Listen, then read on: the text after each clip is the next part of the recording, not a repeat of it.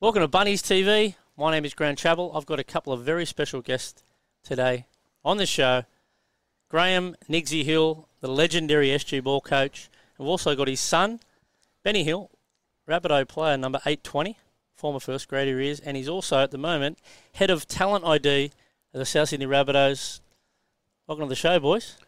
Thanks very much, Chappo. Great to have you, chaps. Mate, we'll rip straight into this because I know we've got a lot to get through. Now, start with you, Nigsy. Where are you from and what was it like growing up there? Yeah, I grew up in Enmore and in those days there was no Newtown area. There was no junior league under D grade, which was 17-year-olds. So me and some of my mates ventured across to Alexandria Rovers to play football when we were about 10, 11, 12 years of age. And I was always a South person because my father was a South fanatic, and it suited us fine to play in their junior league. Yeah. So is that where you fell in love with rugby league, 11 or 12 years of age? Yeah, exactly. I played a little bit of school football with Camdenville School. That's where we first started probably playing footy, and then got into junior league with the Alexandria Rovers in the South Comp. And you've done everything there, player, coach? Yeah. I played there from 1957 up until 67 in the juniors.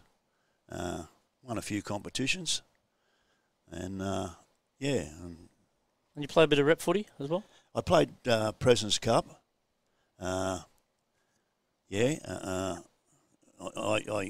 was one of the players that Clem Kennedy had won 6 President's Cup comps in a row, right up until 66. I played in 67, and we got beat, and they won it again in 68 and 69. You're the mock, you reckon, eh? Probably so, yeah. And your pathway to first grade there was blocked. You were telling me a little bit off air.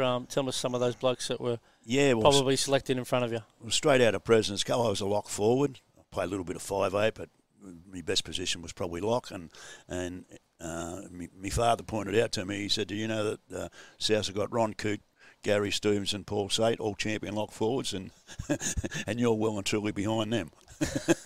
So where'd you end up going from there, mate, from President's Cup? From President's Cup, I went across to Arncliffe Scots. There was a group of South blokes went across there, and Alexandria Rovers blokes. And at the time, the old second division comp, they paid fair money. And what you were getting to sit on the bench for a third grade game, you could multiply that by 5 or 6 times by playing in that second division competition against the likes of Wentworthville and Ryde Eastwood and Liverpool and Northern Districts and that. And it was a good competition at that time. There were plenty of blokes that were coming back from grade teams and young blokes that were trying to crack it into grade teams. We were all playing that competition. Yeah, it was very enjoyable. So you get a good mix of everything. Young blokes coming through, experienced heads, some experienced coaches. And that's where you probably got the passion to become a coach. Yeah, well, the fellow that coaches at Arncliffe Scots, I had a terrific relationship with him. He was he played with all the great St George sides of the 50s and 60s. He played for New South Wales and Australia. Ross Kite, and I think he was probably a bit of a mentor for me because he was a good thinker. He spoke to everyone with a good manner, and he got the best out of every player. Yeah, right. Now, we spoke about you being a legendary SG ball coach. That's my opinion. I'm not putting the right on you, mate. But how did it become about that you became a SG ball coach of the mighty South Sydney Rabbitohs in 1973? I came back from Arncliffe Scots after having 2 seasons with them and went back to my old club, Alexandria Rovers, and I was playing A grade, and Wally Doon, who was secretary of the juniors at the time, and I had a relationship with Wally because he was ex-old Rovers man. He initially approached me, and another fellow, Frank Kilcran, who was a President's Cup selector for many years and a board member at South Juniors. They both came to me one day, and I was still playing A grade, and they said, next year, would you be interested in applying for the coaching position, because there was a fellow, Ray Stig, there who was moving on. his family were moving to Nambucca Heads, and Stiggy had been coached with the SG Ball and had plenty of success with players like Russell Fairfax and the likes of those boys. And so that when the position came vacant, they asked me to put in, and I got the job in 73. Yeah. And who were some of those players in 73 that people might know? There was a couple that went on to play first grade. We didn't make the four the first year. We finished equal fourth, and there was a count back to go in. There was no playoffs, and Murray Griffiths was one of our better players. Went on to play first grade with South. Not a great deal of size, Murray, but actually he's a wharf labourer now, and I see him occasionally around Botany, where he works at Port Botany, and Grant Jones, who's very much tied up in football. Grant was a good centre fullback, went on to play first grade with a couple of clubs, South and East, and he does a lot of work. I think he's working with Parramatta now in their rugby league system, yes. He is. Benny, you want to something to add there, mate? Yeah, well, I've heard 1,000 stories over the years living in under my dad's roof, finding out all the stories about some of the players he coached and where they come from. But it kind of blows you away when you think South Juniors didn't have lower grades until D grade.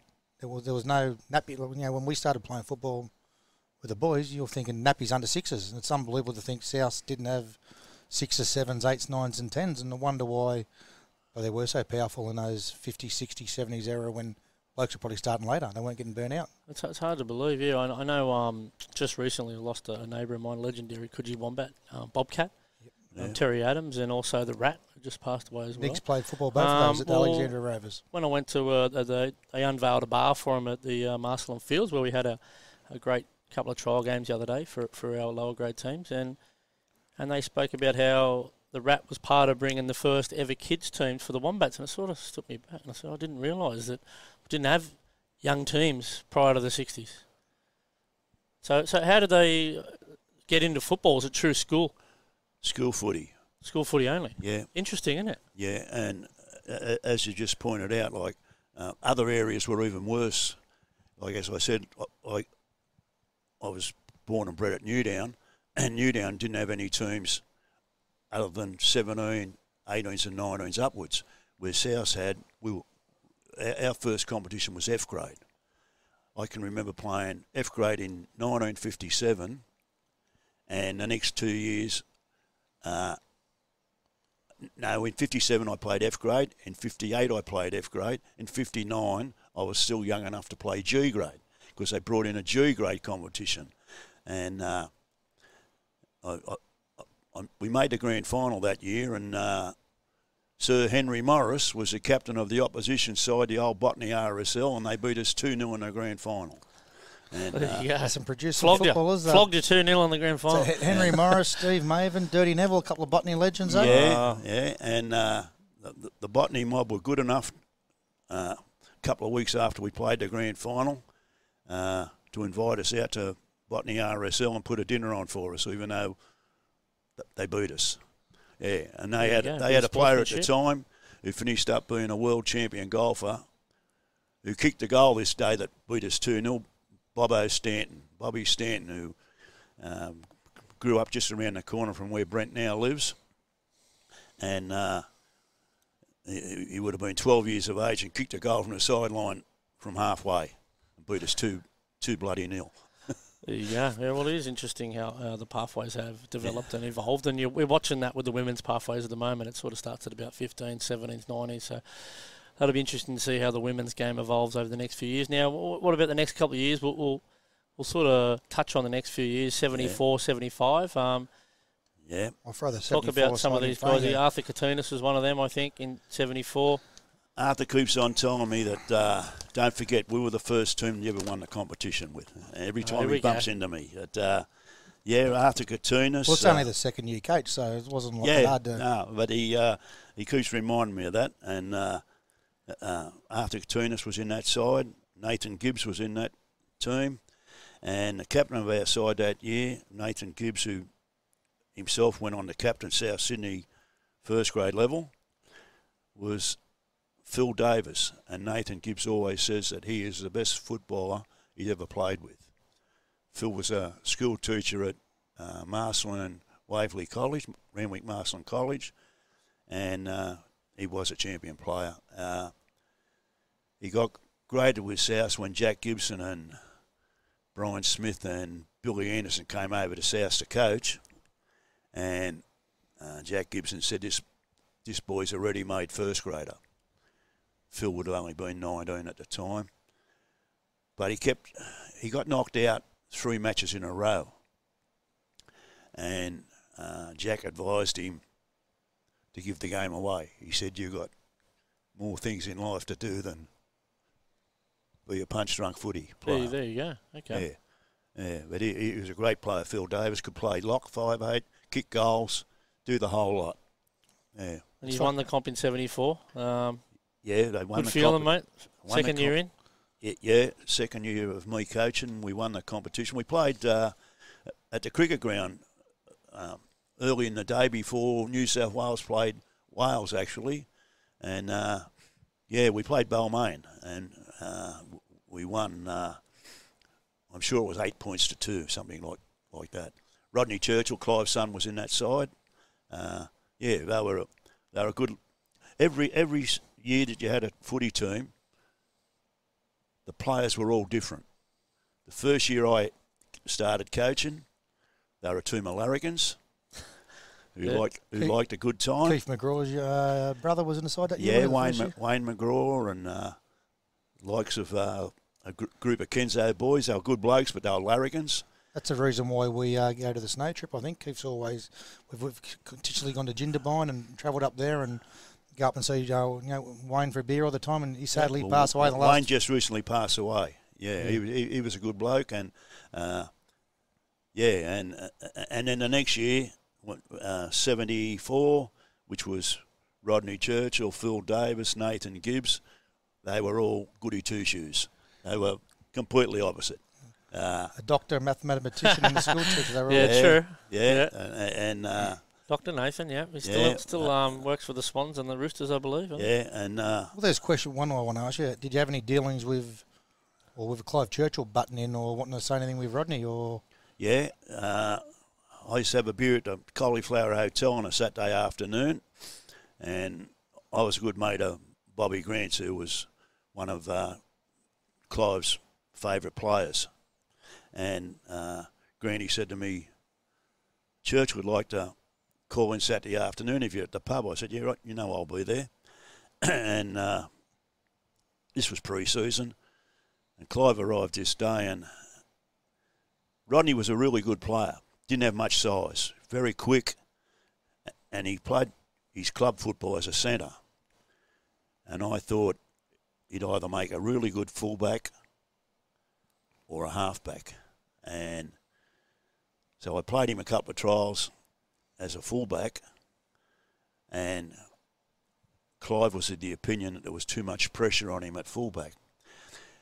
So he came and seen me. We had a beer together, and he said if he could find another spot for Rodney to play, I'd be very grateful for that. He said because fair enough, just a parent, Yeah. And his advice was good. I still think Rodney would have made a very good fullback, but I did. I played him halfback, and he was a success there with our team that year that went through and won. Yeah. Well, there you go, dealing with the little master, the first ever immortal of the rugby league. Yeah. He demanded to have a beer with Niggsy. There you go. That's why we got him on Bunnies TV. Now, what about the following year, 75? 75. How did we go then?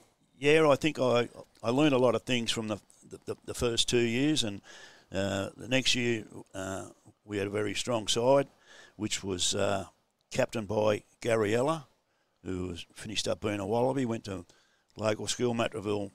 What a talent he was.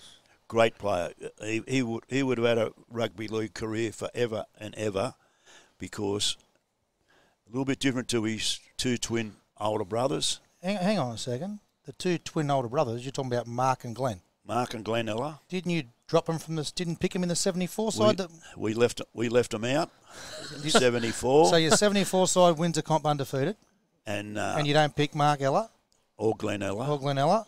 And another bloke, I believe. There was two others that went on to have pretty strong football careers, was Phil Siegsworth and John Tobin. And so there was four very good players that didn't go through with this team that won the competition, but for different reasons. The two Ella boys were very involved in rugby union at Maddow High, and their coach there was Jeff Moles, who was the Australian schoolboy coach. So he sort of had him under lock and key a bit. Phil Siegsworth was a very good player, but he was playing in two competitions at that time because he was an Erskineville boy. And John Tobin come to me probably 25 years later and said, "Do you remember me?" One night I was at the Coogee Bay, actually, and he come up with a bloke that I was coaching in an A-grade team. He was with Carl Christie, and he come up to me and he said, "Do you remember me?" And I thought, "Oh, here's trouble." And I said, "Yeah, I remember you, John." He put his hand out and we shook hands, and he said, "You left me out of an SG ball squad." And I said, "Yeah, that's correct." He said, "I was legless, wasn't I?" A couple of years later, he was playing first grade with the Roosters, but at the time he even realised that he was an average player, but he just turned into a very good player. Yeah. You might have spurred him on, mate. Sometimes, you know. Yeah. Don't forget, yeah. So getting Michael back Jordan missed out in the high school team, but anyway, that's another getting story. back to this 75 seed, your captain was Ella. Captain was Gary Ella the next year after his two twin brothers wouldn't come training for us. I'm surprised he didn't turn up and say, "I'm not playing for this player." Well, I don't know what happened. I think I bumped into their school coach, Molesy, at a shopping centre. And he said, "Niggsy, you know me?" And I said, "Yeah, I do." He said, "I mucked you around a little bit last year with the two Ella boys." And he was putting training sessions on the same time as what I had mine on, and things were getting a bit cross-fired. But Gary the next year, I don't think missed a training session, and he was the only one in that team. Most of them came from Waterloo, Mascot, Maroubra. He was the sole player from La Perouse, and I appointed him captain, and he done a mighty job. Yeah, very good defensive player, Gary. You actually played Parramatta in the semi-final. We played Parramatta in the semi-final, and they had the likes of Eric Groth, Steve Ella. Steve Ella actually captained Parramatta. Zip man. And the two cousins, they marked up on each other, and Gary cut him in half this day. They were probably favourites to win the competition, and we went on and knocked them out, and we won it. Yeah. There we are. So he'd be up there, one of your better footballers, Gary Ella. Yeah, if I was picking me best side, he'd be one of the centres. Wow. Okay. Who else do we have in this side that went on to play first grade? Dennis Donahue was in that side. Son of Dennis. Yeah, Dennis Jr. Yeah, there wasn't a real lot of first graders. A lot of them went on to play grade at South. Mark Kane, Tony Studden, little halfback Jeffrey Smith. They were a good all-round team, and a good lot of young fellas, yeah. Yeah, there was a bit of rivalry between Mascot and Maroubra at the time, and the juniors used to always send the rep sides away for some small trip. One side each year would get the big trip. So if it was the President's Cup one year, the next year it would be the flag or the ball. And it would rotate. But every side would get a weekend away. And I said to my selectors, because there was a bit of friction between Mascot and Maroubra players, and there was about 6 or 7 from either side, made up the base of our 20 squad. And I said it'd be a good idea to send them up to Univace for the weekend. Arrive on a Friday afternoon, there was tennis courts up there and 9-hole golf course, and I thought that'd give them to mix in well together. Well, they got on so well up there, they didn't want to come home. And I won't mention any names, but we went up on an old bus, and it went about that somebody sabotaged the bus and we couldn't leave. Old Darcy Lawler said, "Don't worry about the bus. they're coming home anyway late on the Sunday afternoon. We had 3 days up there. He booked all taxis. They taxied them all home back to the juniors. So the bus trick didn't work for them anyway. I know who they were, but I won't name them. No, of course not. So you've missed the semis first year, and you go bang, bang, win the comp back to back, back to back. Yeah, missed the first year of the semis, and then we won the next 3. We won 75. And then you move on to 76. 76. This was a great side. A lot of people have said which is the best side of your teams that won it. And Now we've got the photo of each team, as you've noticed, that Benny's here putting in front of his dad. So just to... I don't even need to remember about him because I've heard this story so many times. But he could know. He could actually, without even looking at the photo, probably you can name the starting side in those 74, 75, 76 sides. Well, we had some players in this team that all went on to play first grade that couldn't make the starting side. Players like Greg Mackey, Greg Evans, Wayne McPherson, all first graders. 100. Mackey's over 300 in our couldn't make the tough as they come. Greg couldn't Evans. make the side, and there was a boy in this side. Everybody knows about him in South Sydney Juniors, Alan Ferguson. He could play anywhere from front row to fullback. He was a big boy and he was quick in those days. Actually, at 14 or 15 years of age, he was a beach sprinter. He went to Tasmania and he got pipped in the 100-metre beach sprint. And he could play front row and just bust them open. And probably, they talk about Kevin Longbottom and Eric Sims. He was as good a goal kicker as them. Wow. He just kicked goals at 15, 16 years of age from the sideline, anywhere on the field. Never played first grade. Never played first grade. Yet his other 2 brothers, I think, might have. Gilbert and Warren, his younger brothers, were good players, but Alan had that much talent. In this particular team, there's probably 10 of these blokes that went on and played first grade, and likes of Mario and George Mario Longbottom. Fennick was in this team, yeah? Mario Fennick was a hooker, yeah. He was a more passionate player you wouldn't find. No.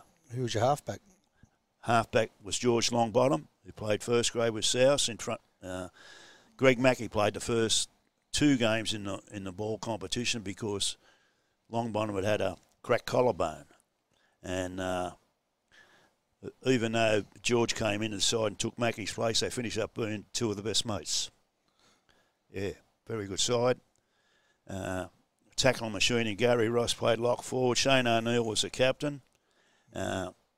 He was just a workaholic, Shane O'Neill. He probably weighed 12 and a half stone.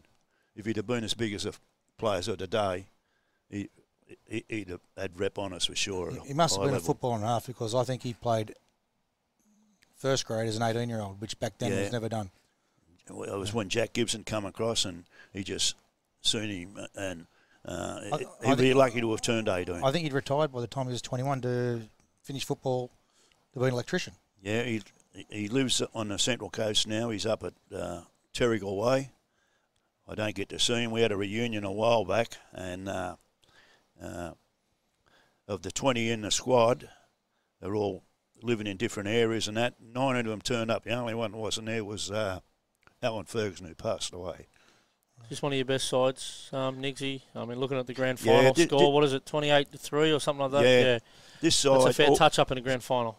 They sent this side up to North Queensland, where we played 7 different club teams up there, Cairns, Townsville, Mackay. They even flew us out to Mount Isa to play out at Mount Isa. They won every game. And when I say they won every game comfortably. Yeah. You know, 20 or 24 points. And then and this was 3 points a try back in the 3 points a try. And then we played North Queensland combined side. So that was a make-up of the 7 teams in the North Queensland area. And we beat North Queensland as easily as we beat all the other teams. And it was a game out at Mount Isa, and it was getting close to half-time. It was actually, the bell had rung. and we had a penalty on halfway. And there was all these young Aboriginal kids sitting around the fence railing, like a ground like Mascot Oval it was. And Fergo must have said to Shane, who was the captain, let me have a shot at goal. And it was halfway on the sideline. These boys were 16 years of age. And all these little Indigenous kids were all saying, who this lad think he is? Who this lad think he is? Well, you wouldn't believe it. Fergo puts the ball down and roofs the ball, goes out of the ground, straight between the posts, and they lost the ball. And they said, he is a champion, he is a champion. But that was Fergo. Fergo only had one problem. He was lazy.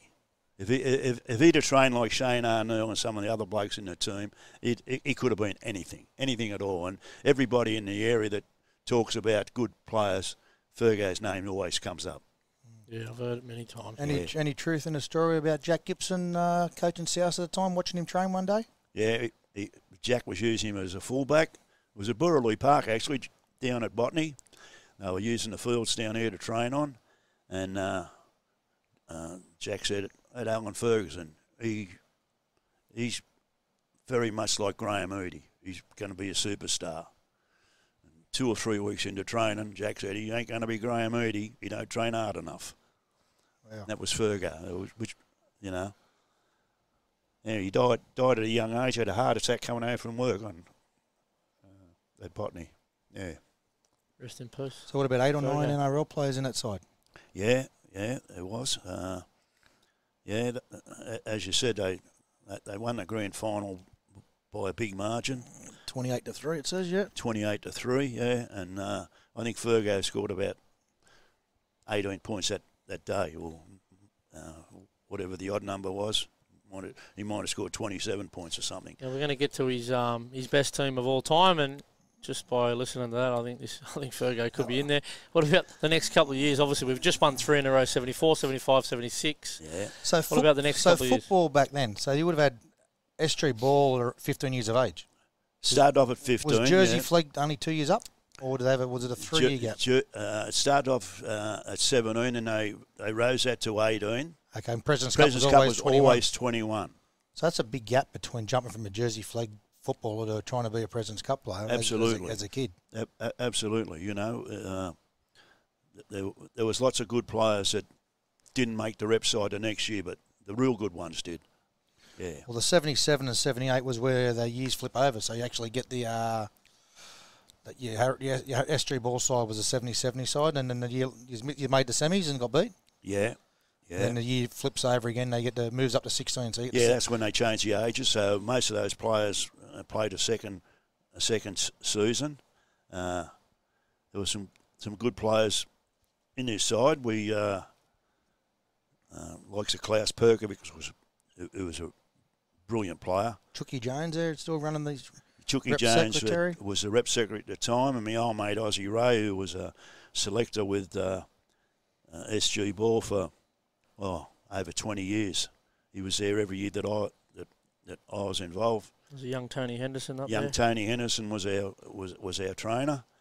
Yeah, there's a young fella who captained this team, Anthony Cogan, came from Maroubra, and he produces movies and acting and all that now. I haven't heard from him for a number of years. He came from a big family. They all lived at Maroubra. I think there was about 11 in the family, and Tony decided to take the acting caper on and go football away. But he was a good, tough hooker, very good. Any kids there kicked on and played first grade? Stan Brown, who played with South. So I think he went to Illawarra and played there. He was a real try scorer. Stan had plenty of speed and everything like that. They were a good side. Wayne Lonigan played some first grade with Norse. Still a local boy, lives in the area. Drives me mad sometimes when he's on the drink, but he's a good bloke, Lono. Who would be the best footballer on that side? Klaus Perkovic. Big Rod McPherson had plenty of ability, but had a bit of a lazy attitude, Rod. But Klaus Perkovic all the skills in the world. He looked like a bloody movie star. He could play cricket. He could play tennis. Anything he put his hand to, he was a champion at. He captained the President's Cup a few years after this that won the competition. I think Bull was the coach, Bull Gorman.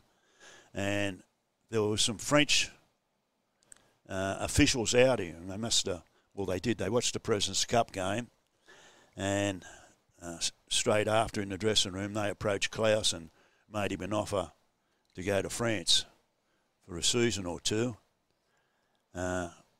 He went over there, and until this day, he still lives there. So he, wow. Yeah, he did pretty well. I think he married a rich lady who was a good sort, so he finished up very happy. There's a win. Yeah. Well, here's another one for you. Who was the captain of the next year? And had 2 failed attempts with the back-to-back sides. You kick a goal in 79. Yeah, this was a good side, captained by Tucker, Craig Coleman. He's 5'8", finished up being a Wallaby. David Knox had the silkiest hands you've ever seen. And Darren McCarthy was another one that went on to play at first grade level, good player. Darren Finlayson was a hooker in the side. This particular side we played, Benny Elias was the captain of Balmain. And we got to play him. We played him in the last official trial before the competition started. And a bloke that I knew coached him. He come to me before the game and he said, if it suits you, he said, I'm only going to give me spare players a small amount of time if I want a real hit out. And I said, well, that's fine by us. So anyway, Benny was their captain, as I said, and Darren Finlayson was our hooker.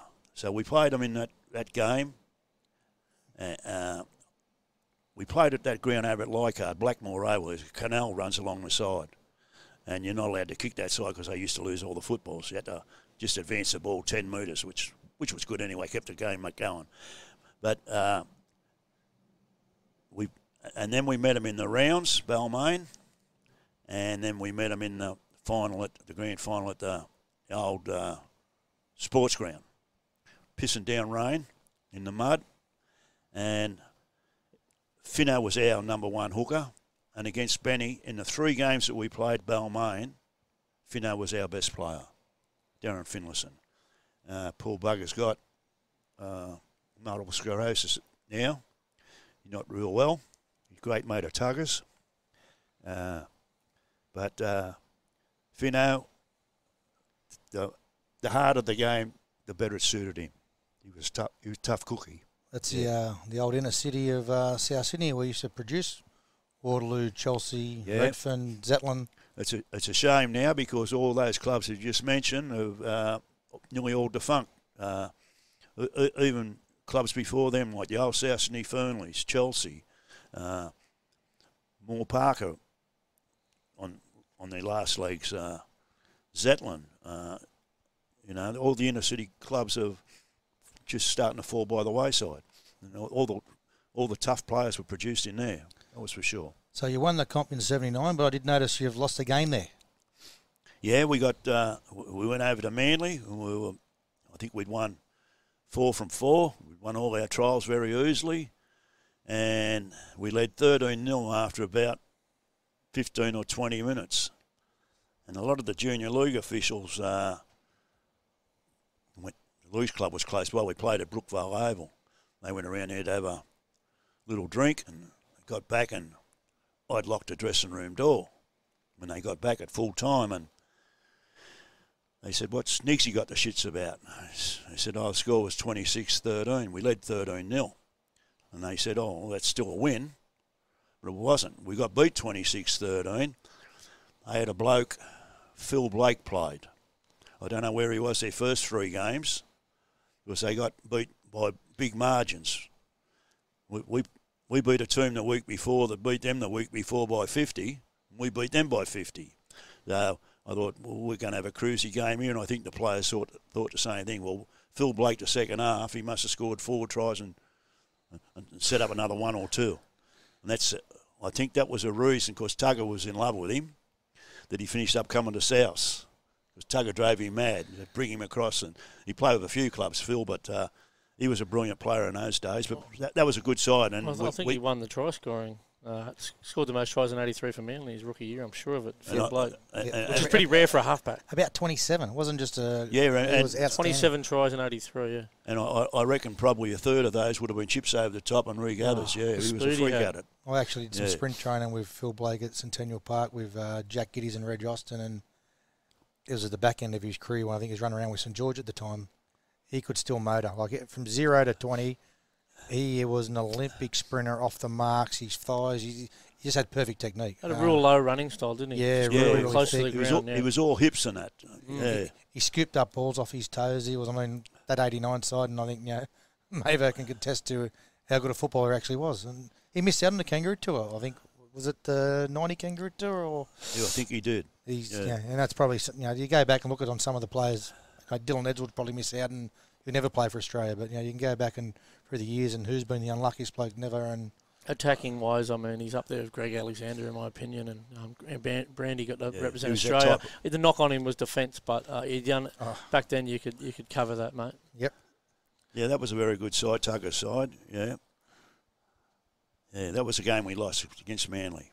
Yeah, the only game we put it together after that and won the remaining matches. Yeah. So we move on to 1980s. It's my first year involved in South Sydney, wearing a little jumper and shorts and socks. Yeah, I was actually you was a sand boy. I was a sand boy. Yeah, little rent there, yeah. I wasn't a ball boy, I was a sand boy. I didn't want to run around and chase balls. I just wanted to dampen the sand and hand it off to the mid-goal kicker. And that was the Minties jerseys, was that one of that was the first couple of years of those?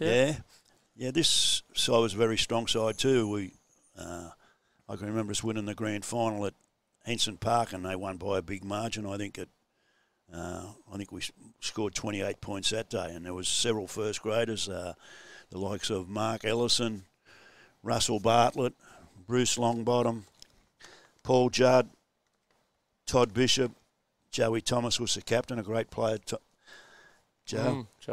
Craig Weeks, he played Ross Harrington, all went on to play at first grade level, and that was a very good side. There was a boy in this side, Paul Diaz, who I've got no doubt would have been an exceptional first grader.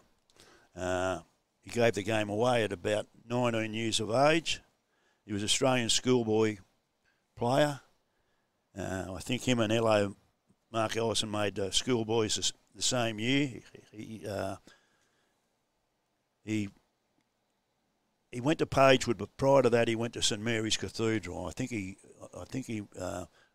at that time, St Mary's used to finish their kids off at year 11, and then they'd have to go on and do another year at another school. I think he went to Pagewood, Morris Brothers, just down the road from here. That was a very good team. And what did he give the game away for? Do you remember? I think he fell in love with a girl. And I don't know why you can't play football if you've still got a girlfriend.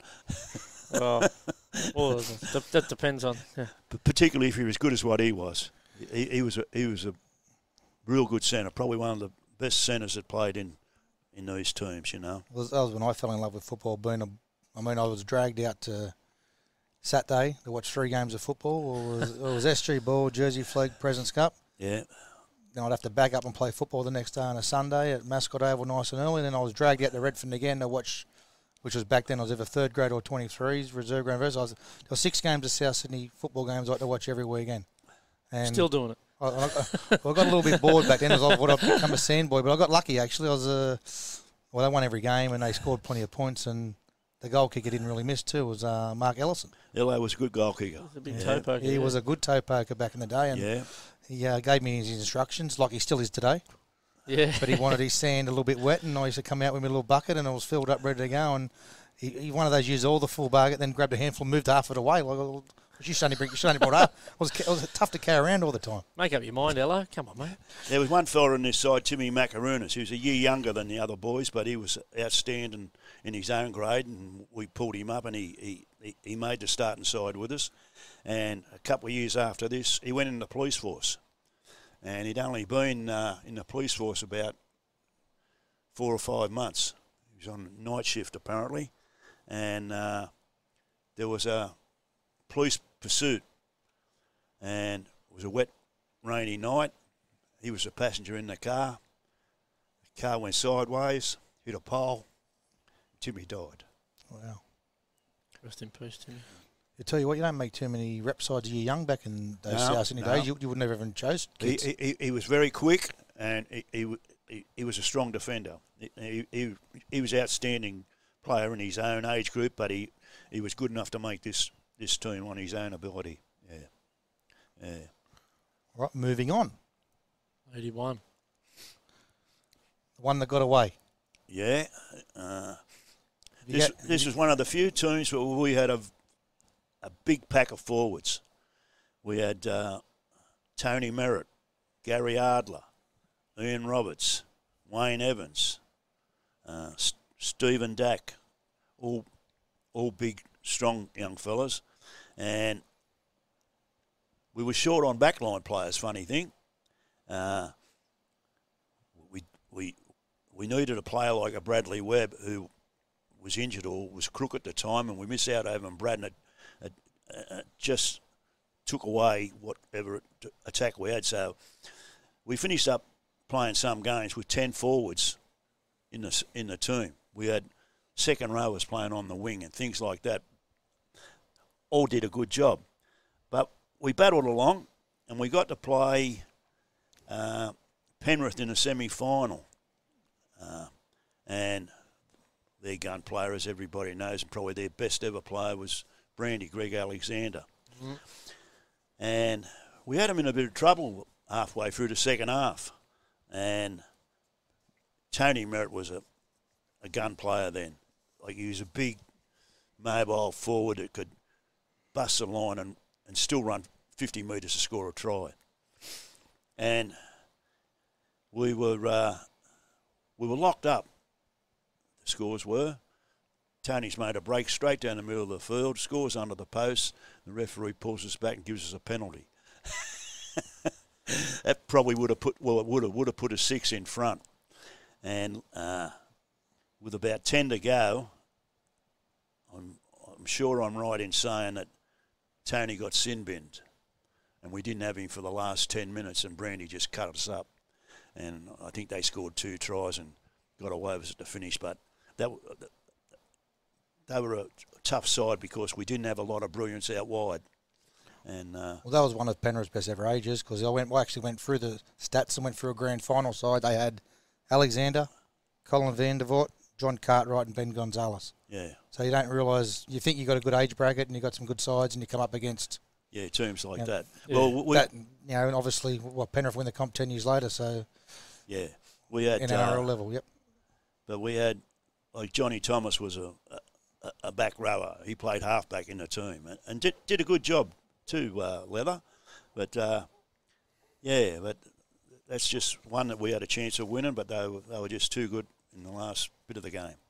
Now we're getting closer to Mavo's age bracket where a lot of those tough Redfern, Carrington, Waterloo boys will sort of run around. Was that this sort of age bracket? These were a team of larrikins too, Mavo's group. There were some good players there. A couple went on to play first grade. I think Mavo's absent from the photo. Is that right? I don't know. He was 83, I think. Mavo might have been the year after this, but I know Mavo definitely played a bit of football with Graham Merritt, Horse, and all those. I remember watching games at Redfern Oval. They were the dirtiest football side I've ever seen. Where's Mavo in that list there? Mavo's down later on. Oh, next year. Yeah. This side's 82, Mavo. You didn't play on this side, did you? No. 82? You're 2 years younger than this, obviously. Yeah. Oscar's in this one. But this was Graham Merritt, Tony's younger brother, who was a very good player. Darren Maroon went on to play first grade. Pretty tough, Darren Maroon. Yeah, good hard player, Darren. Peter Jones, who's was a good finisher, centre winger. Young Gilesy there. He policeman. Played first grade rugby union with Randwick. Mudgee Lyons probably back it up again. He played the year before. Mudgee always played up a grade. One of the best A-grade players you've ever seen. Absolutely. And just kept playing into his 40s. Yeah. Great balance. And Ray Burns and Mudgee Lyons are, I could probably throw Johnny McGuigan as probably the three best A-graders around the area that I grew up in. Watched Malay. They just kept turning up every year. But all the Lionses could play. Warwick would have made a side one year with us, and he got hit by a car and he had a fractured hip. Warwick was a good player. He's older than Mudge, and then naturally, then along came Graham, probably one of the best players I've been involved with. Graham Lyons, Just a natural, yeah. Yeah. And how'd we go that year? No, we did. We won our share of matches, but we didn't top it off. Yeah. And what about the year of Steve Maven? The Steve Maven era. As a young my Steve. good mate Steve Maven, 83. Where would you play Steve Maven? Because he was one of those. Maybe played in the forwards, but maybe was a bit like Alan Ferguson. He was big, he was mobile. Maybe could have played, well, he did, from anywhere from front row to second row to centre to fullback. Maybe was probably our standout player of that age group. And a beach sprint champion. We just keep producing these beach sprint champions. Well, I went to South Sydney High, and used to go to those swimming carnivals, and I'd give you a little piece of paper, fold it out, and I'd say age champion under 16s, 15s, 14s, 13s, and I was obviously a few years younger than Mavo, but it was like under 13, who holds the swimming championship? It was Mavo, and I was 14, it was Steve Maven, and it was every event, and then when I went to athletics, it was exactly the same. I'm thinking, this Steve Maven, he must have a brother. Well, that's Maven. He can run, he can swim. Yeah, so that was Mavo's one age bracket, and back up in his own age, and yeah, he was a captain. Oh, that was a full of the Botany boys. Yeah, Mavo's original junior club, Botany. Well, they were the Rams in Mavo, were you? Botany Rams. They had a different. Well, Botany always kicked off when I was young. They were Botany RSL, and they had light blue jumpers, and they were Botany United, and they played in light blue. And then they produced a jumper that probably the worst jumper that I've ever seen. The Violet Crumble bars. They were purple and gold. I don't know if Mavo played within the purple and gold colours. There you go. Steve Maven behind the camera there. You might have gathered. Botany had a really good footballer at the time. He's actually a doctor. He actually quit football pretty early. He was Wade Harper. He was going to be. Yeah, Wade. I mean, I used to watch Botany Still play a practicing bit. to this day, yeah. Hardy and Mavo and Wade Harper was a real good footballer. I think Manoa Thompson was involved in your Botany side. Was that similar? Nolly Goldthorpe as well? Was it when you go back through and you think, oh, well, I'm second. Yeah, and Rooster came across from Balmain, Grant Law. He's actually, his father passed away this week, Berger. Rest in peace, Bergs. Yeah, but... Is that Pete Halcrow, the head beachy of Randwick City Council? Has been for a long time? That's his brother. There's a few brothers. There's Phil.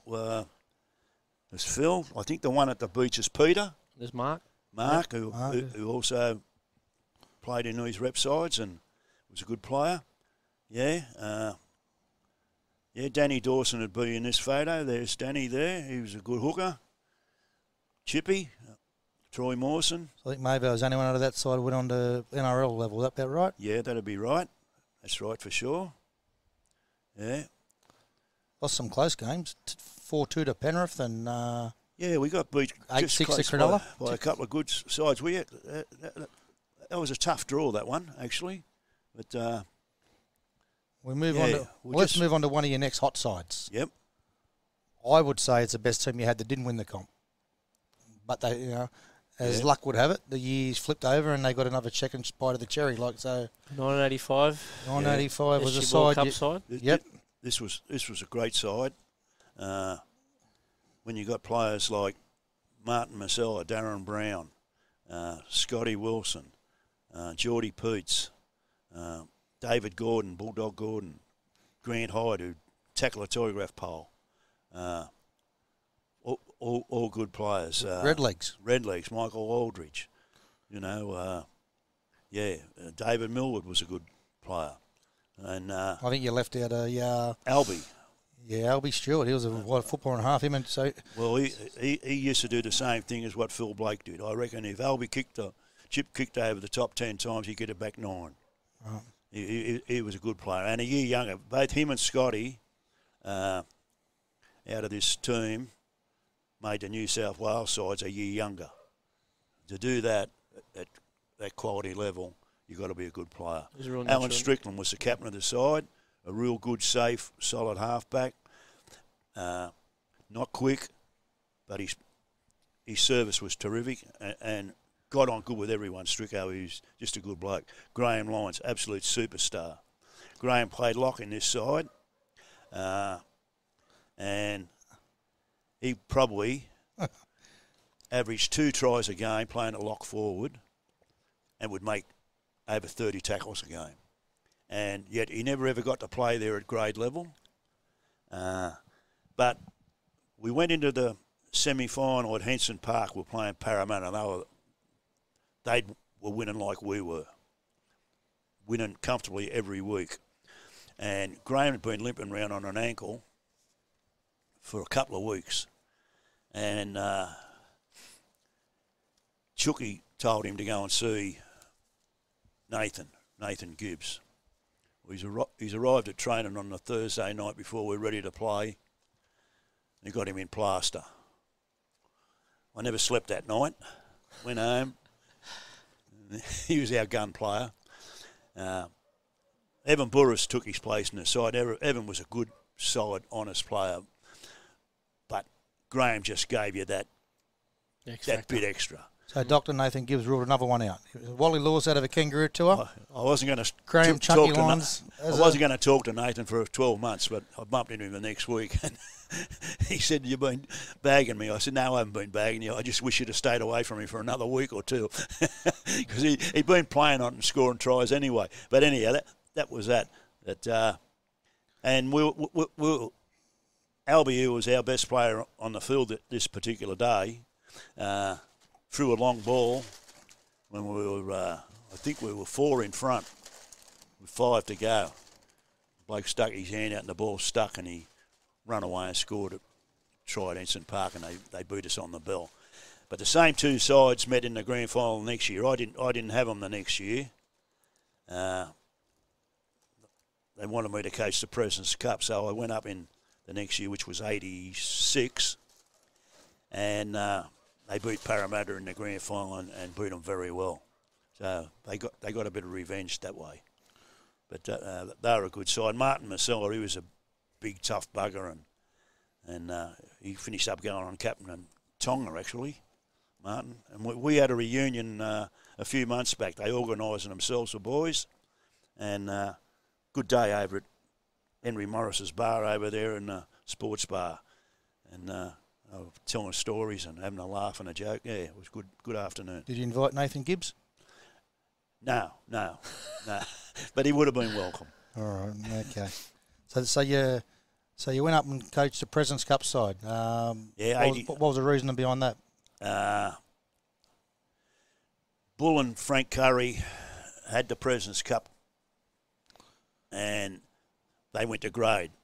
Yep, they went up to coach the 3rd grade with George as head coach, and they coached the 3rd grade, and there was a spot there in the President's Cup, and for some reason they wanted me to leapfrog the Jersey Fleet coach, who normally would have got the President's Cup job if he'd have wanted it, but that wasn't done, and they asked me to do it, and I didn't really want to go. Well, I was happy coaching the younger rep sides. So I had 2 years there, and we had a good year. We got knocked off by Penrith in the semi-final out at Campbelltown. And which was the same Alexander, Cartwright, Gonzalez sort of age bracket, which there's no Ian Roberts here. Where would he have been? He probably already graded, I think. He was playing first grade at the time. Yeah. I think he was over at Wigan in that era. Could have been. But, we had a little bit of drama leading up to the final. Gilbert Ferguson, who was killing them on the field. Our last training session at Redfern on the Friday night, we only used to do a bit of light work, just go through our plays and that. Gilbert hadn't shown. So 20 minutes in the training session, Gilbert turns up and apparently he'd gone to lunch with his workmates and they invited him to have a few schooners. And Gilbert did. So he's rocked up at training and he was inebriated. So I dropped him. And But it was a semi-final. yeah, but the rule was if you couldn't train Friday night, you couldn't play Saturday. And anyway, it's a bit tough. I apologise. I apologise every other player in the team. Because I think it probably cost them a win that day with Gilbert not being there. But the rules are the rules, mate. yeah, and You can bend them. yeah, but anyway, You bend them. You don't bend them for wingers, but you bend them for good players. That's how I look at it. That's what happened. It was a shame it wasn't an ordinary game, but it was a final and it cost us. Right. So that was your 2 years of, or then you get one more year of Presidents Cup before you get back. Yeah, into well, that was a good side. The previous one, this side battled a bit. They were honest goers, but just didn't have the quality to go on with the job. But they were all. Well, your one country boy went on to play NRL. Yeah, Millsy come down. Actually, Ray Stigg, who was a SG ball coach before me, that I said he relocated to Nambucca Heads. He used to send, if he thought kids had talent, down to South, and Millsy was one of them. Went on and played President's Cup, Michael, a good country boy. Yeah, but there was a good bunch of mascot kids and young blokes in this team, and yeah, but they just fell a bit short of what was needed. And you come back to SG Ball the year after that, did you? Yeah, I come back to the Ball the next year. This was a very good side. There was actually 3 internationals in this side, which were Jimmy Sedaris, Terry Hill, who was a year younger, Jimmy Dimmick, a year younger. Some of the good players in this side were a year younger. Darryl Trindle, they were all a year younger, playing up a grade, and we got beat by Penrith, who had Fittler, and they had at the time a bloke named Kevin Hinton, and Penrith wanted to call him up to play first grade at 16 years of age. And apparently the body at the time, wouldn't have been NRL, whoever ran the league at the time, said, no, that's not on, he's too young. He had all the ability in the world. And actually, we beat him in the last game of the round, Penrith. And I'll pass this on the chaps. Have a look at this. Good memory, because you did. You beat them 20-14. Yeah, and I thought we'd be able to do it again the next week, but they did their homework pretty good, and they got Fittler more involved in the game, which was dangerous to anyone. I think the captain of that side might have been Ben Alexander, Brandy's young brother. He was that age, I think. Could have been. Darren Taff. Darren Taff, Yeah, the Taffy's father there. of Blakey Taff. Blakey current Taff, South yeah. Sydney. I reckon he might grab that Yeah. 14 spot. But Yeah. look, Nathan Donato, Shannon's brother there. Christian Lanton, who's not with us any longer. Christian. What sort of plays Terry Hill? He just seemed like a real powerful young fella. He was a tough player. Like a wild horse, yeah. Yeah. When he was a kid, Jimmy Dimmick said he scored 100 tries one year. He said, but he never passed the ball once. Because him and Jimmy are good mates, and Jimmy used to send him up. But Terry, if you ever watch footage of Terry playing football, always ran to the right-hand side. And like today, most attacking sides hit the left, like South score most of their tries down that left side to Alex Johnson. But when Mabo played, he loved running to the right. He could get the ball on the left and he'd come around to the right. And did I say? Yeah, you're talking about Terry. Yep. Yeah, Terry, yeah. But he was as good a junior as you've seen. Brent played a lot against him and they ran second every time. Yeah. Yeah, thanks for What that. about Jim Dimmick? Jim just Dimmick seemed to have a great football brain. Still assistant coach this year with Manly. Come down from the Gold Coast. Yeah, What sort of player was he? He was very smart, as you said. He had a football brain like no other. You know, he was clever with the ball. He was tough without it. He was a good player. a bloke that I've become pretty close to, Brad Levy. He was a New South Wales development officer, and he was coaching the New South Wales 17s, and he knew the players like most of us do that are good, you know, and in that side that Jimmy and Terry played in, I didn't have Trindle that year. He was suspended for a reason, and so we were short of 5'8". So rather than play Jimmy at lock, I used him at 5'8". And there wasn't a lot of video stuff done then, so Levy would ring me up every Monday. How'd the boys go? I said, oh yeah, Terry went well, Jimmy killed him. Well, I kept telling Levy that Jimmy was playing, because they already had Brad Fittler. They're all the same age group. They already had penciled in for the City side and the New South Wales side as 5'8". Jimmy was playing 5'8" for us. And I said, I kept on telling Levy that Jimmy was playing lock forward. Chris Caruana was another one that was playing lock forward, but he found a spot in the second row, even though we finished up being a good centre. And it was a really good side. I can rattle the side off to you now. The fullback was David Riolo. This was a New South Wales side that they all played in. John Lintmire, good mate of Brent's, who recently passed away, come and play at South. He was on one wing. Brett Mullins was on the other wing.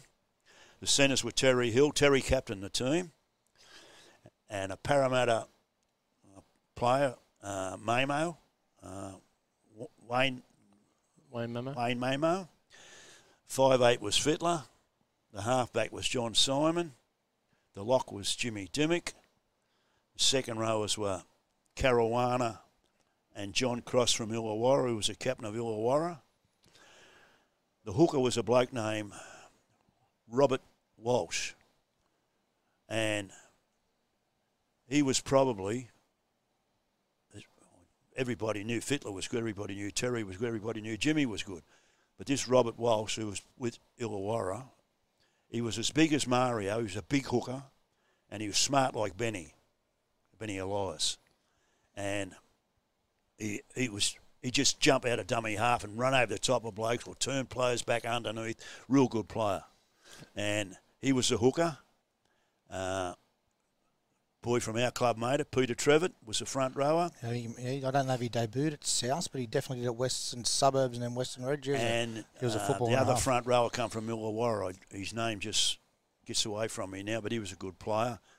Not bad. 76 years of age. He's naming the 1988 New South Wales rep side off the top of his head, and he's missed one, so we might have to sack you for that. Yeah. Michael Massetti from Illawarra might have been No, he was injured at the time. It was his other partner, the other front row partner. Well, they won the comp, Illawarra. Illawarra won the comp. We got beat by Illawarra in the semi-final at Redfern Oval, and they went on and they beat Fittler's side at Penrith. They had Brendan O'Mara and... Well, Ryan Girdler was in their squad, couldn't make that New South Wales team. A couple of mates of mine was a sandboy, a bit like you. David Dasher Johnson, they were from the Southeastern, and Daniel Scullion, ball boy. Scullo. Yeah. Big South fan, Scullo. Yeah. Great Malabar family. We actually had a very good footballer in that side who didn't play. We had a knee reconstruction in our President's Cup year, Nadazar. Nadazar. He was as good as a footballer back in those days. Was he in this photo? He was in the one before. He was in that one. Yeah. Nada was a good player. Yeah, Nada. Yeah. All right, we'll move on, Nigsy. Yeah.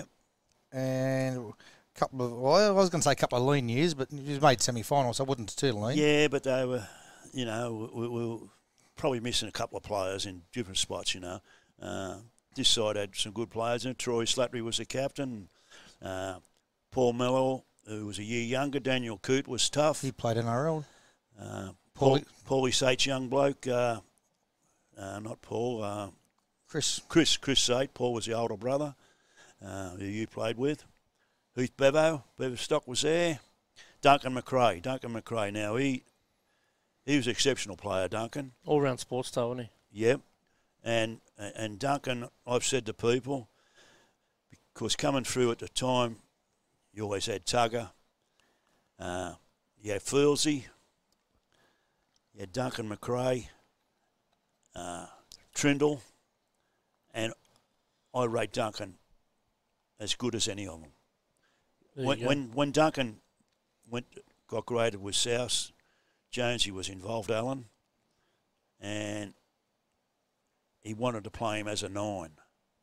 And he handled all right there, but he was out and halfback. He was a very good player, Duncan, and very smart. Yeah. 91. Yeah, he captained this side. This was one that got away from us, I tell you. We hadn't lost a game all year. We had our first game of the year. We played Newcastle at Newcastle, and our half and 5'8" was Duncan McRae and Latrell's father, Matt Mitchell. I think we got highlights of that on Rabbits Radio when Matt carved up. I remember this day clear as day. I was the captain of the Jersey Flag side that was playing an hour and a half after us. We got there on a long bus ride, Redfern, gone to Newcastle, sat on the hill, and they said Newcastle are the hottest 2 teams, SG Ball and Jersey Flag. Well, we watched the first half, and I think it was 36-0. South, Well, they Duncan McRae, Matty Mitchell, Paul Mellor, they put on a clinic. And we're on a hill giggling saying, I told you this trial form's overrated, we'll give Newcastle a bit of a touch-up. Well, it was 36-0 at half-time in the Jersey Flag too, but it wasn't South's way. It was... Who were the halves for the Newcastle Knights that day? Joey and Robbie Ross. Not bad. And Not bad. Duncan McRae and Matt Mitchell were the 2 best players on the field. Mellor played in the centres. We had Frank Napoli, Paul McNicholas was in the side. Shannon Donato was a year younger in the side. Sean Doherty, Doc. Doc was there. Lloydie was one of the front rowers. You had a goal kicker, left foot, right foot goal kicker. Yeah, he could kick either side. That was him there. Manasukas, Michael Manasukas. It's unusual. Who kicks a football left foot then right foot? He Was Mike Eden. If he was on the left side of the field, he kicked right footed. If he was on the other side, he kicked left footed, and they go over. Yeah, he was a little stocky Greek bloke. He could defend good. We used him as a 5'8", sometimes as a fullback. Charlie Jang, he was in the side. I think he won a New South Wales boxing title, Charlie. Frank Napoli went on and played some first grade. Brett Mailing was a bit of a handful. Malo was a year younger, but he made that side. Terry Hill's cousin, Johnny Hill, he used to come. He was a minor boy. He used to come down every training session on the train, and we'd drop him back to Redfern, and he'd get a train back home. So it was a 6-hour Plenty of commitment. journey for him. Yeah, Your mate, the King of Maddo, Adam Wilkes, his younger brother, was in the side. Damien Wilkes, he had a bit of pace in that. But Shannon was a good, tough player. Like Shannon was a year younger, and playing in the middle as a hooker, nearly always top your tackle count. Good player, Shannon. One of my favourites. Yeah. And the next year, I think Shannon backs up probably the captain of the side. Captain this side. I bet he wished he was back in that side because his side was pretty average. But in saying that, they tried hard and. Shannon got a bit carved up this year. You was at a city country game. You picked the best SG Ball team and they put them together and then they play a countryside. Yeah, I was the coach of the side and one of the selectors. We used to have a meeting every second week down at Phillip Street and I kept pushing for Shannon all year because he carried our side. He carried this side on his back. And anyway, we played on a Friday night. City played country out there at Parramatta. I actually drove Shannon out and I drove him home. He lived down Woolloomooloo at the time in the House Commission down there. And he got in the car after the game and I had all the stats of tackle counts and all that. And he topped the tackle count. Made his darts out of dummy half, did everything right. He said to me on the way home, he said, how'd I go? I said, you went good, mate. I said, we've got a meeting tomorrow morning at 7:30 at Phillip Street. Me, Levy, Bobby Fulton was a selector at the time and an advisor, and the 2 country blokes. So I knew there was something wrong when I first walked in. Because we won, I think we won 34-0 in the wet. They didn't look like scoring a try against us. So probably they didn't deserve to get anybody in. You only picked a 17. And Shannon said to me on the way home, I dropped him down at the Woolloomooloo, and I said, yeah, you went well, mate. You know, I said, you made 28 tackles or whatever it was. And he said, oh, good. And we had to go meet at the juniors the next morning. I went to Phillip Street, straight back to the juniors to meet the coach, the bus to go out to, we're playing Penrith. And Shannon was sitting in the foyer. He was sitting all his own. All the other players were further in. And I was as disappointed as him. They come to me and said, we've got to pick a bloke from country. I said, yeah, right. And I knew what they were up to. It was Fulton and Levy. And they said, the country selectors reckon their best players are their hooker. I said, yeah, but he ain't as good as our hooker. And they said, well, we've got to put someone in. I said, well, pick one of their centres or one of their wingers and throw into the 17. You don't deserve to miss out.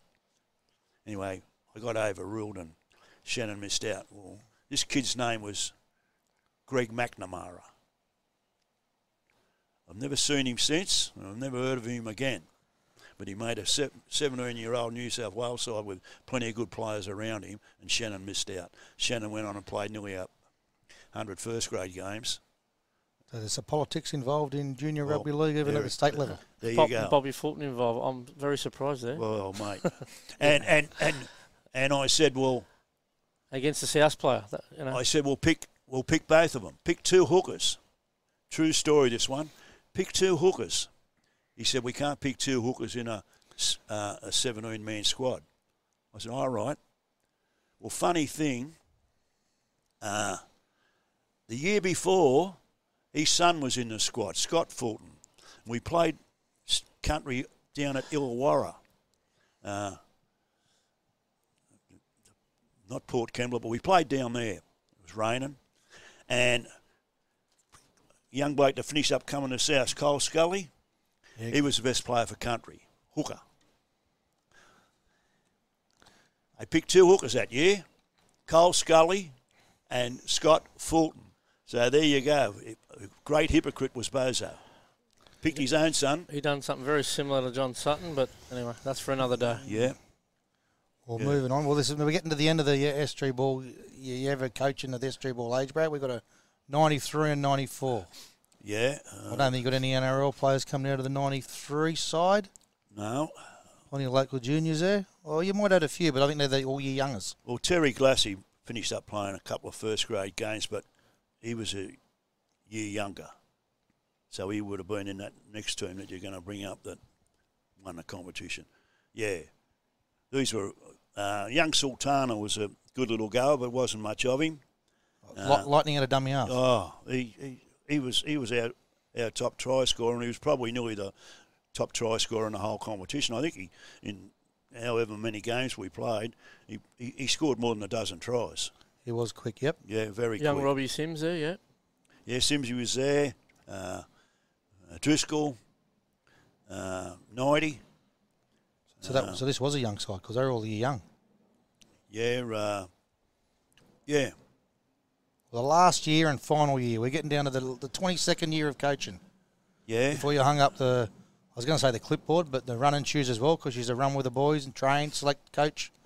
Yeah. This is last ever year. These were a good side. We were sort of given no hope. We had to play Canberra down at Canberra, and they had several good players. They had real good hooker Luke Prutis. He was a gun player then. And was he from Canberra, was he? He was from Canberra originally. And, they were considered one of the favourites, yeah. And the other side was Newcastle. They were the hot shots. They'd won the Harold Matthews, whatever age group it was, a year or so before another. They had the likes of Owen Craigie and the centre that used to throw the passes. Gidley, Matt Gidley. Simpson. Yeah, and Owen Craigie was, every time he got the ball, he was just so dangerous, you know. He could step both ways. And a bit like Latrell. And they had a front row who captained the side. I can't think of his right name. They used to call him Chief because he looked just like Harrigan. And he was a captain of the Newcastle side. And we played them at Parramatta Stadium. And we finished up getting away with them. We won by 2 points on the bell, and Steve Driscoll didn't score a lot of tries, but he scored the winning try for us. They won the grand final last year. You coached. Last year I coached, yeah. There you go, 1994. There's a couple that went on and played first grade. Ben Tyrrell had a couple of games. He was a good front rower for us. Terry Glassy. Some good local blokes, yeah. Bowie Phillips was a a real good day, player. yeah. Ronald Bushby was... Garth Woods ended up being a Garth champion Woods, boxer. One of the best tacklers you'll ever see. Ben Stokes, nothing of him. Stokesy. He tuckered himself to a standstill. He lost his father this week. Ben Decker. Gavin Lester. Gavin Lester. Played NRL of the Dogs in the grand final. And Troy Barnes was a good centre. He had a really good game grand final day, Barnes. He marked up on Owen Craigie and kept him in check. And I think Barnes might have scored 2 tries that day. Yeah, I watched him play a State of Origin game with Colin Best against Queensland one year, and Colin Best scored 4 tries that day. Yeah. And Barnesy was playing lock. Played pretty well. Yeah. Good player. Yeah, good bloke too, Barnesy. He's a good sociable guy. Yeah. So we're down to the final. So you've done 22 years of coaching. Yeah. Who was the best side you ever coached? If they were to play each other, which is hard to... The best age group? The best age side. Shane O'Neill was the captain of the 76 side, isn't it? 76 side. They were a good side, and so was Joey Thomas's side. Out of the 76 side, you had, I might have said it earlier, there was blokes that played first row: Wayne McPherson, Shane O'Neill, Craig Mullins, Greg Evans, Mario Fennick, Greg Mackey, George Longbottom. Robert Sate would have played first grade, but kept on doing shoulders. And did Gary Ross cemented? Did he play first grade? Gary Ross, I'm not sure if Gary did. He might have had one. I'll have to check on Gary. Roosters or Norths or South? I'm pretty, because Gary's always been a Alice Ferguson lover. I've read some of his stories on Facebook. Gary'd come off the field and you could pick him straight away. He always had the dirtiest gear because he hit the deck that many times. He make a massive amount of tackles and just wouldn't give up on anything. We used to, early in the season, we used to run 400s around Mascot. And the likes of George Longbottom and Greg Mackey, they could run. They played in the back line.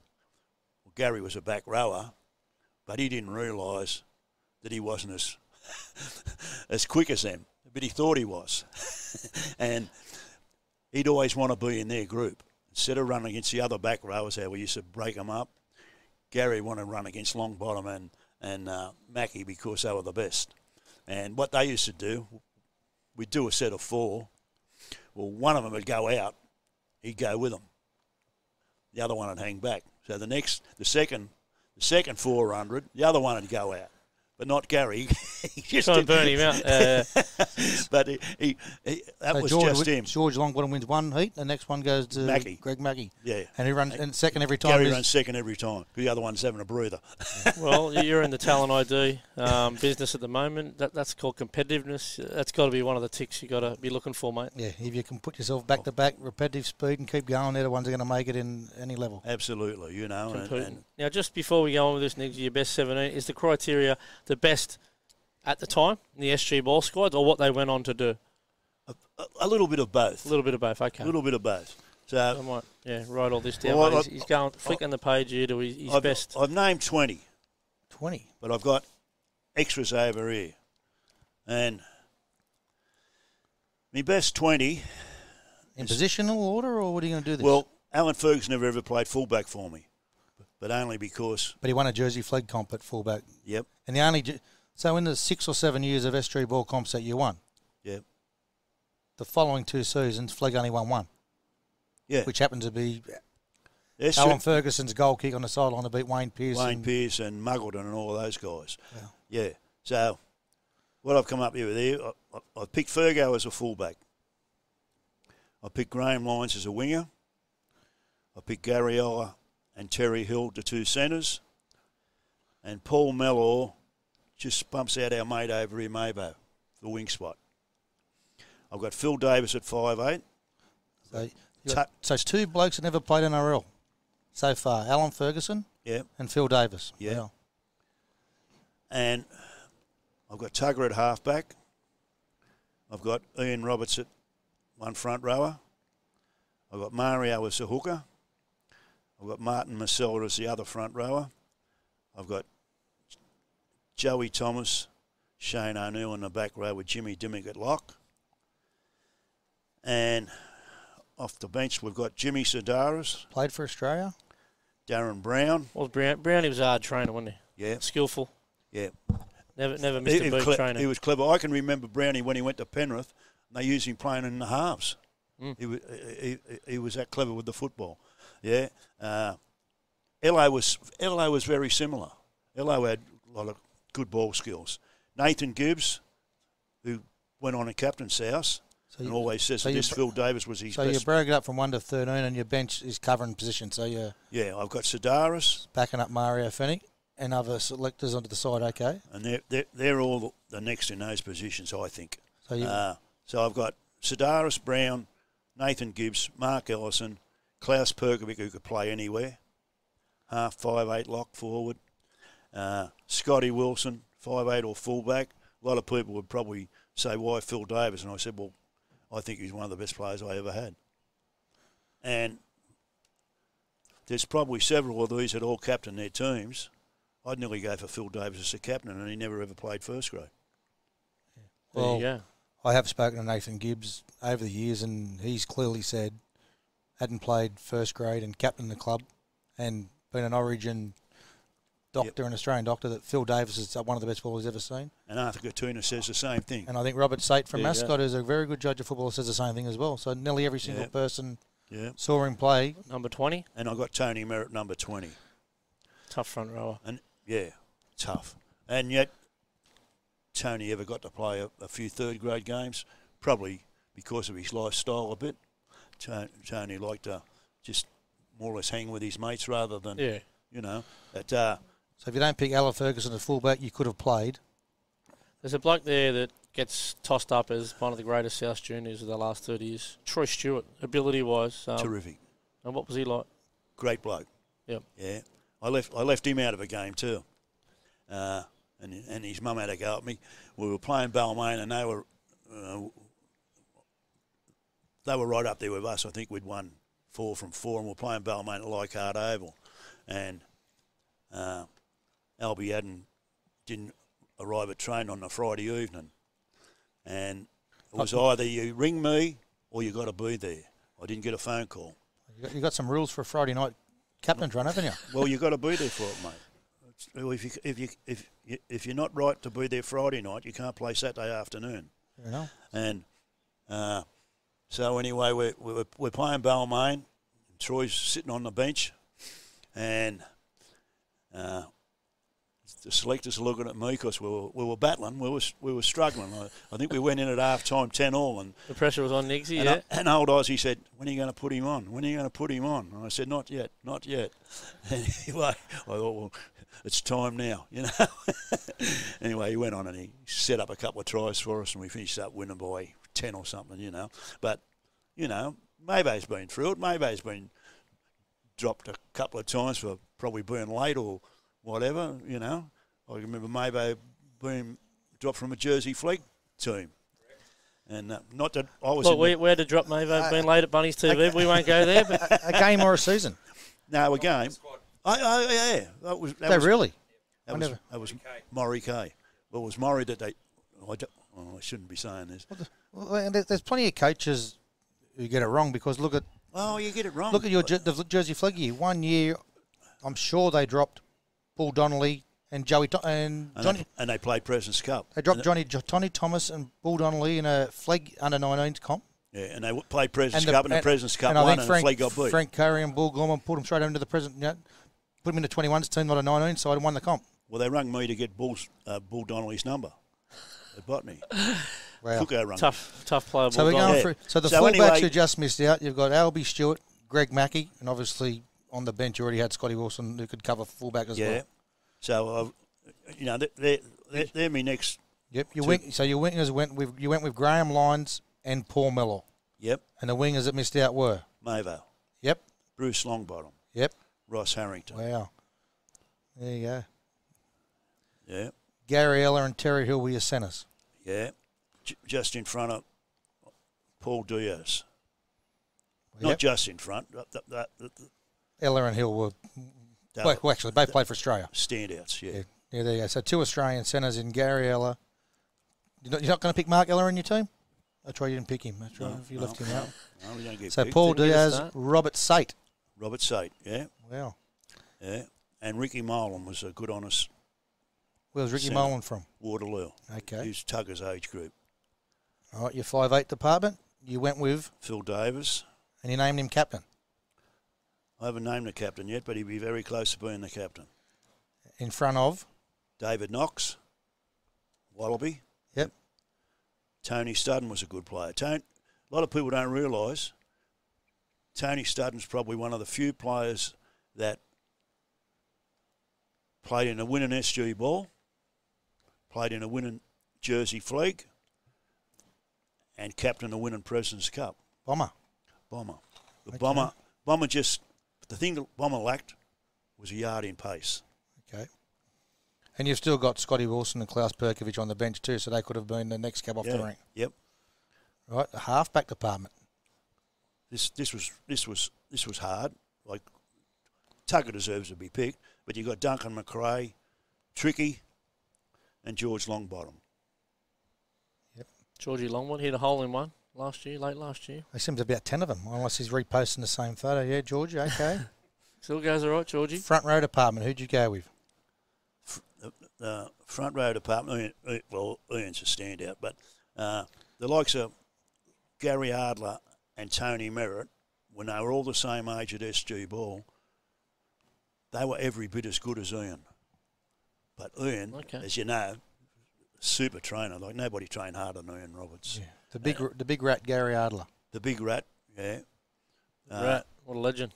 Yeah, he was a good player. Like What Merritt. a skill. I've seen Rat. Gary Ardler win Aboriginal knockouts. He was Arthur Beetson skill, wasn't he? He was that one-handed offloads around the corner and could belt. I think Gary got named as one year when they picked a grade Indigenous side. I think he got named as the captain of it. Okay. Yeah. Loves the rabbits. The Rat. Shout out to you, Rat. Yeah. So be very proud of his big brother. Then he was special. Yeah. I had a stack of hookers. Blokes like Sedaris, who's on the bench there behind Mario. Jimmy Sedaris, he was a monster for a hooker. The neck on him was the frame. And he was mobile.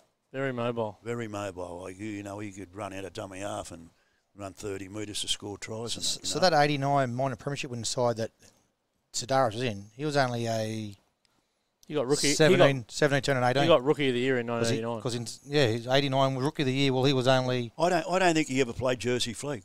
No, because I think he went straight out of SG Ball to South. Yep. Geordie Peace was a good tough player. Like Geordie Peace played hooker. He's the same age as Garlow. Okay. And Garlow never made any SG Ball or Jersey Fleet sides. Bit of a late bloomer. Yeah.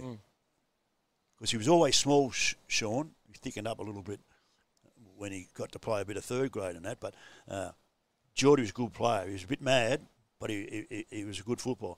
Shannon, I always had a rap on Shannon because he didn't play in great. Well, one side was all right, Duncan's side and Mellor's side was all right, but most of the sides he played in were average, and he was always a standout. Finno, who played with Tugger's side, was always a goer. Played probably 10 or 12 first-grade games. Arthur was a good little goer. Arthur Katunas, And one of the front rowers, John Sadiq, who played with Tugger and them. He only played a bit of third grade, but he was a real good President's Cup and Fleegan ball player. The Huntsman. And you got Dennis Donahue there as well. Dennis and Paul McNicholas, the praying mantis. Darren McCarthy could play centre or in the back row. Darren was always big and dangerous in teams, and cemented Gary Ross. But I could go on forever. Did you coach some teams, mate? I think you have gone on forever. Yeah. But what I'm saying is there was so much talent in them days. We were like Penrith are now. Like you didn't have to go out of the area. Like, and you'd have 14 teams in these age groups, and 7 or 8 of them were pretty evenly matched. You know, today, our poor old juniors, like, you have two teams and one of them can't play. So it's expensive to live around in the South Sydney area now, and It is. that inner city area where great foot, the Kenzo's produced the Johnny Suttons and the Ronnie Coots, and Chelsea's had the Bob McCarthy's, Zetland, the Terry Hills, and the Trindles from the Rovers. They're very few and far between now, even just getting the side. Absolutely. Because them townhouses and terraces, they're not family homes anymore. They are businessmen living in 2-bedroom terraces, and so they're not produced the same as we once did. Absolutely. But I'd say right now, South Sydney Rugby League would have more juniors running around than any other team. It wouldn't even be close. Mm. And I'm including, you go to the Brisbane Broncos and might pick an area, say a North Devils, or pick like a suburb. Mm. I would say South Sydney would have more NRL players now, double than anyone else. And that's how much. If you actually, Adam Reynolds is at the Broncos, you got blokes at the Warriors, there is a South Sydney junior, Aidan Fanua Blakes, there's Sifatella, they are everywhere. And there is there's no other junior league that would have as many players running around NRL right now in the 17 clubs. Yeah. And our pathway system, you got your hands all over it. You must be proud of your young bloke still involved. Talent ID. He certainly puts the work in and the time to go around and watch plenty of tape at home and on these days off and getting out to all the trials he can. Speaking of everyone in the right places, where are we at pathways-wise without naming names or anything like that? But I think we're thereabouts. It's if you're going to pick, we're going to sort of going into the, let's compare us to Penrith or Newcastle, and they've got 4,000 kids in a certain age bracket, or we're picking from a very small number. As you get to under 16, 17, 18s, there's might only two teams in the age bracket. So you only got 34 kids to choose from to make a rep team, and you got to go out of the area. You got to recruit, or you got to, and there's development fees involved, and it's not easy to, and there's no level playing field, because you could actually spend $400,000 on a Harold Matts team, and they're going to be far more successful than a side that's going to pick locally. So Penrith are going to dominate, I reckon, in the junior league. The system in place is really good, but they're also, the Dutchman area separates just from Penrith. That goes to over the Blue Mountains, into Dubbo, into Orange, into that sort of area where they're... Yeah. So they're numbers-wise, besides they've got the Polynesian influx out of Penrith, their recruitment strategy is great, their coaching structure's in place. And they spend money in that area. They are spending a lot of numbers. Yeah, they do. And they get in the back tenfold too with... if you do want to go pick up a kid from Dubbo Orange, you've got to pay a $5,000 dev fee. Or you go into Queensland Rugby League, you've got to pay $10,000 to Queensland Rugby League if he's played any rep football up there. That's a lot of money to fork out. The kid doesn't get the money. That just goes into... their coffers. Yeah, so it's hard to go out there and buy a kid. Our talent identification is to look where we think we're short going forward in NRL standards, or what we need to find, and the job is to go out there and try and find those sort of kids. And I think there's a fair few good kids coming through. And the best ones coming through are at NRL level. They skip and they jump straight into NRL pre-season. They get into development. And they train with the first grade side. You read and hear a lot about this kid should be in front of this kid, but I'm pretty sure JD and Sammy Burgess and Benny Hornby, John Morris, Sutto, they're watching them train every day.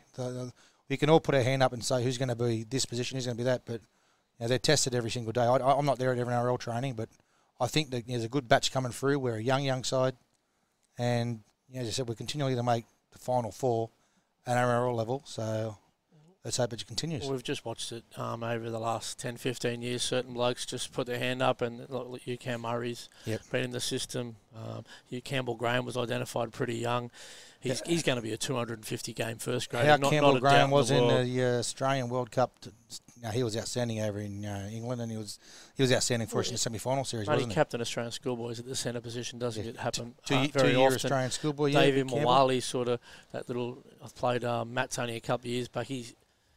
But front row's tough to come in at that age group, and they really... Well, he was 19 last year. Put him on that 10, 15-minute count last year. Had a couple of little head knocks. SG ball level last year, didn't play, could have. But, they obviously... front rows aren't going to jump out of the ground and play first grade. Adam Ritson did. They won in a million. But yeah, I think Davey Myler will probably have a breakout year, get himself more minutes. He's played against men for a good 12 months now, and I think he'll be a good acquisition to the in that 17 or thereabouts weekly. And the 5 SG ball players training up, and the off season, there's some raps on them without naming all their names, but them 5. They're pretty excited about 1 or 2. I've spoken to some of the people in the coaching staff. Who's going to poke their head out the first? Is a little bit Ty Munro. He trains a very confident kid. Yeah. Hayes Mellors. There's another kid from Queensland that's athletic. Got the pedigree. Mum was a New Zealand basketball star, and Dad was a first grade footballer. So I think it's exciting times. I don't know who's going to stick their neck out and be that NRL player in 6 months, 12 months, but they're definitely fighting for it, and the best man will get there, and there's no doubt about it. Yeah, no worries. Look, thanks for joining us here. We've covered a fair bit on the show. We've just gone through from 1973 right through to 94. Some great players have been mentioned. Make sure you share, subscribe, send it out to anyone you think that might want to watch this, because we've covered a lot of names here in the South Sydney Junior Rugby League. And we thank the juniors, Keith McCraw and the boys, that continue to support Bunnies TV going forward. We've got a huge year in 2023. And thank you very much. Thank you, chaps. Thanks, chap. Thanks very much. Good on you, mate. Well done. On you, Benny.